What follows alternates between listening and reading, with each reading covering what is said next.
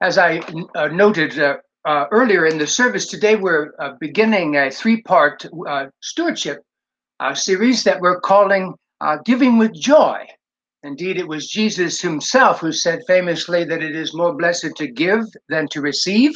And as we noted earlier, it was the Apostle Paul who, writing to the believers at Corinth, who said that God loves a cheerful giver, a joyful giver. And so in the New Testament, giving is often described as a blessing and a joy. Truth be told, not everyone sees it that way, and even in the church.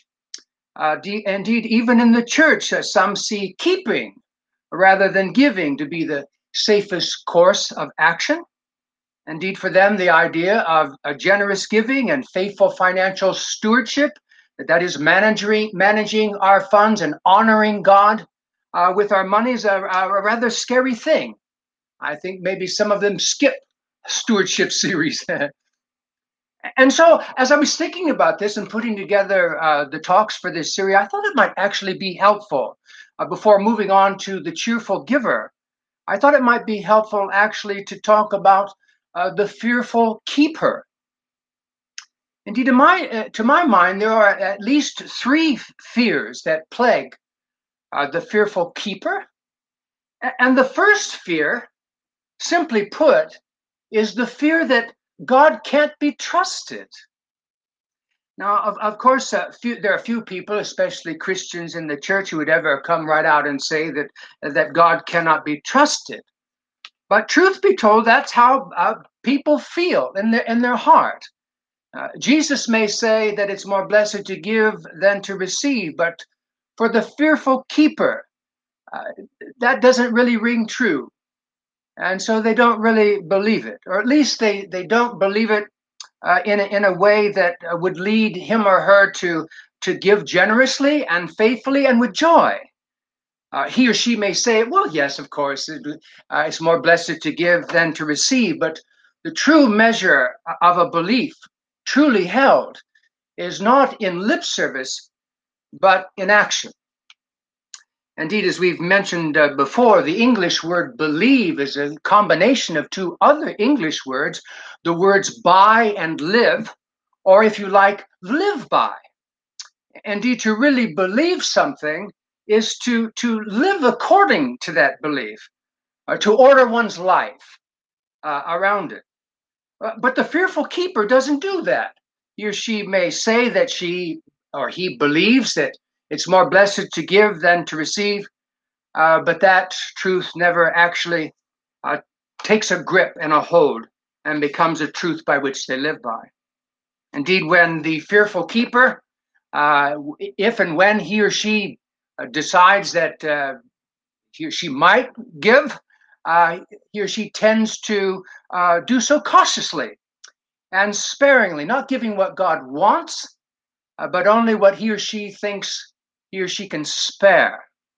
In fact, Francis Chan spoke about this when he wrote these words. He said, lukewarm Christians give money to charity and to the church only so long as it doesn't impinge on their established standard of living. If they have a little extra and giving is safe and easy, they do so. And then he says, tongue in cheek, after all, God loves a cheerful giver, right? And so that's the first thing, the fear that God can't be trusted. The second fear that plagues the fearful keeper is that trusting God with my finances will make my life worse rather than better. That if I obey and if I do what God wants me to do, it'll make my life worse rather than better. Interestingly enough, in 1 Samuel 2 and verse 30, God says, those who honor me, I will honor. And of course, in Acts chapter 20 and verse 35, Jesus' famous words, it's more blessed to give than to receive. And so in the scriptures, God promises to bless and to honor those who honor him with their lives and in their giving.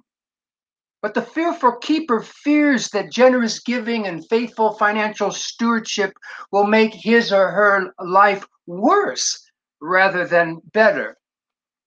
And of course, for the fearful keeper, The tithe is completely out of question because the fearful keeper believes that that would most certainly expose him or her to financial risk. And so it's avoided. In most cases, it's endured when a preacher like me talks about it, and then that's the end of it. But interestingly enough, in Malachi 3 and 10, this is what God says about the tithe. Notice very carefully what God says. That is the giving 10% of what I have back to God.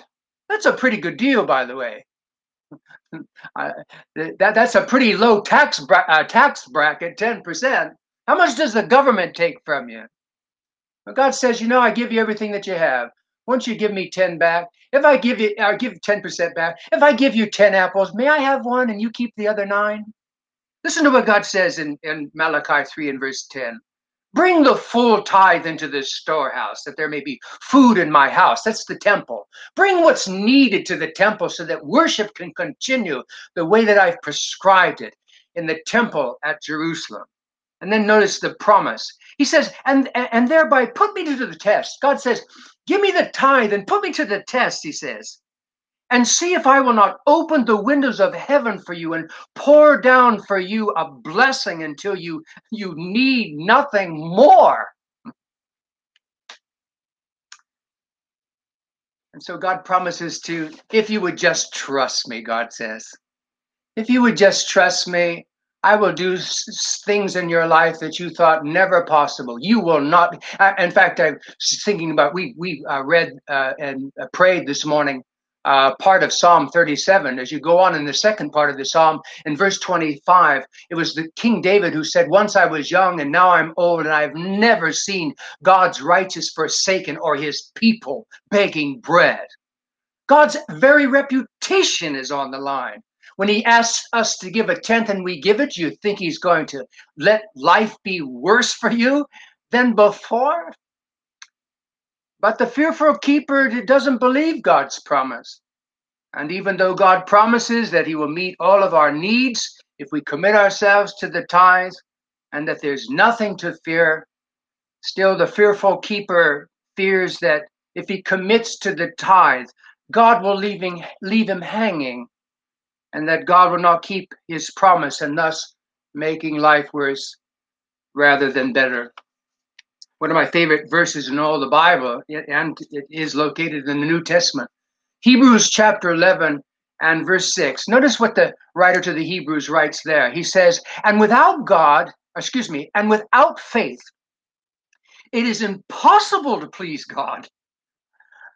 Without faith, it is impossible to please God. For whoever draws near to God, to have a relationship with God, must believe that he exists and believe this, that he is the rewarder of those who diligently seek him. That he's the rewarder of those who diligently seek him. As you go on to 2 chapters past, into the 13th chapter of Hebrews, and at verse 5, the writer to the Hebrews adds this, and keep your life free from the love of money, but be content with what you have. For God has said, I will never leave you nor forsake you. He won't leave you and forsake you after you make such an act of faith and commitment as to give him 1 out of 10. And still the fearful keeper lives in fear, believing that trusting God with his or her finances will make his or her life worse rather than better. As I was thinking about that, it reminded me of something that Anne Lamott wrote in her book, Traveling Mercies. She wrote, if you make friends with fear, it will rule you. If you make friends with fear, it will rule you. This also reminded me of something that Jennifer Rothschild wrote in her book, Lessons I Learned in the Dark. She wrote, faith is facing your fears and acting on what you know is right. And in doing that, finding face reward. Face reward. Listen again what the writer to the Hebrews wrote. Hebrews 11 and verse 6. And without faith, it's impossible to please God. If you're not living a life of faith, God's not pleased. That's the nature of the relationship. He's not pleased. Without faith, it's impossible to please God, for whoever would draw near to God must believe that he exists, that he's a real God, and that he is the rewarder of those who diligently seek him. Finally, the fearful keeper fears that if I trust God with my finances, I'll never be satisfied with what's left. I'll never be satisfied with what's left. Indeed, the fearful keeper chooses generous keeping over generous giving because he or she believes that keeping is the only way to maintain true satisfaction. But then how can someone who's never really trusted God with his or her finances know that not trusting God with his or her finances results in a greater level of personal satisfaction? How can they know it? They've never even tried it. In fact, the testimony of those who are trusting God with their finances, and you go and talk to a tither, you won't find some sort of someone with a dour face and someone who's faithful in giving and faithful in every area of life as they're trying to pursue God in faithfulness. What you will find is joy. They enjoy releasing it. Listen, someone once told me, a friend of mine said, listen, the only way for you can't receive from God anything when your hands are clenched. The only way to receive from God is to open your hands. To open your hands. God can't fill a vessel that's full. God fills vessels that are empty of self. And that's the promise. So how can anybody justify the fear? It's just a devilish lie.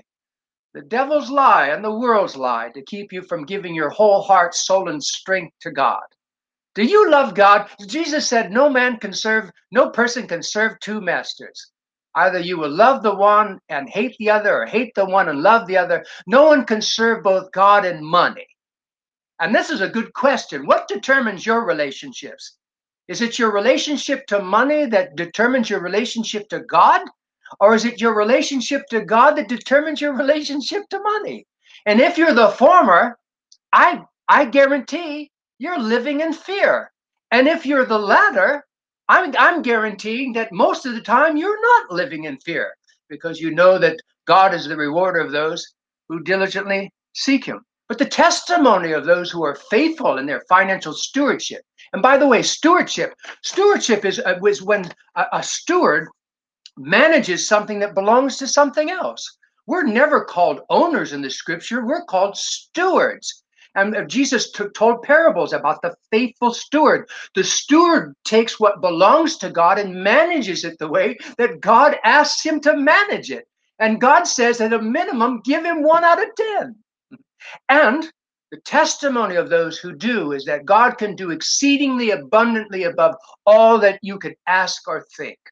It's almost embarrassing to me, and I've said this before, almost embarrassing to me as I've gone, and Linda and I have gone from tithe and just keep on ticking it up and getting to higher levels of giving and giving 10% to the church and more to others, that God just provides what you otherwise couldn't seem to afford, even in the midst of pleasure and joy and all that. Look at me here in my study.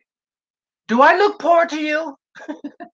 It's embarrassing things that God continues to provide and enriches the life of the faithful giver. And one of the things that the faithful giver knows, that whole question about who is Lord of my life is answered when we give generously and faithfully. And every time we give generously and faithfully, we say, Lord, money is not my God.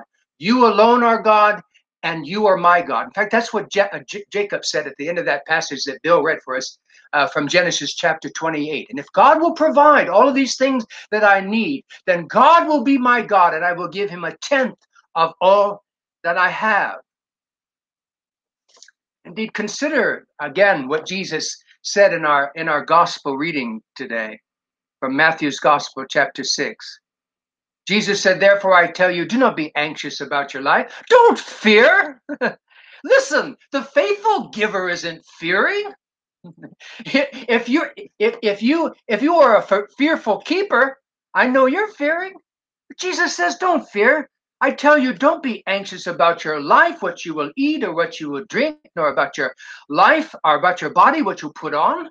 Indeed, isn't life more than food and the body more than clothing? There's lots of people eating a lot of rich food and dress very, very well, but you know one thing they don't have is peace of mind.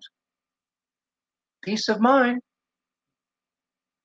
He continues, is not life more than food and the body more than clothing? Look at the birds of the air. Isn't it? Just think of the birds that come around in your garden. Look at the birds of the air. They neither sow nor reap nor gather into barns, and yet your heavenly Father feeds them. And are you not of more value than they? And why are you anxious about clothing? Consider the lilies of the field, how they grow. Think of those bluebonnets in our own state of Texas. Beautiful. Look how they grow. They neither toil nor spin, and yet I tell you, even Solomon in all of his glory was not arrayed like one of these. Arrayed by who? Arrayed by God. But if God so clothes the grass of the field, which today is alive and tomorrow is thrown into the oven, will he not much more clothe you, O you of little faith? And therefore, do not be anxious, saying, "What are we going to eat?" Or if we give 10% to God, what are we going to eat? What are we going to drink? Or what are we going to wear? I was thinking about this the other day. You don't have any old clothes, so when you go to the store, you buy new clothes that look like old clothes. I mean, there is such an abundance, and when we start talking about giving God 1 out of 10. We still will be amongst the wealthiest people in the world. Oh, you of little faith, do not be anxious, saying, what shall we eat, or what shall we drink, or what shall we wear? For God knows we have need of all these things. So instead of worrying, he says in verse 33, but seek first the kingdom of God. Think about that. As I many times will say to people, you fret and you do great, preparing for your retirement. And that generally has to do with money. But how are you preparing for after retirement? Because after retirement, I guarantee, will be a great time longer than any time you spend in retirement. It was Max Lucado who said, whether we live to be 9 years old or 90 years old, life is short and the kingdom of God lasts forever. How are we preparing ourselves for that? And that is key. John Stott, in his book, People, My Teachers, wrote something poignant, and that's why I'm sharing it with you. He said, it's precisely because God is faithful that faith in him makes sense, for there is no one more faithful than God. You never have to worry about whether you give God what he asks from you, and that your life then would be worse rather than better. His reputation is on the line. He said, put me to the test and see if I don't open the floodgates of heaven and bless you until you can't hardly stand it.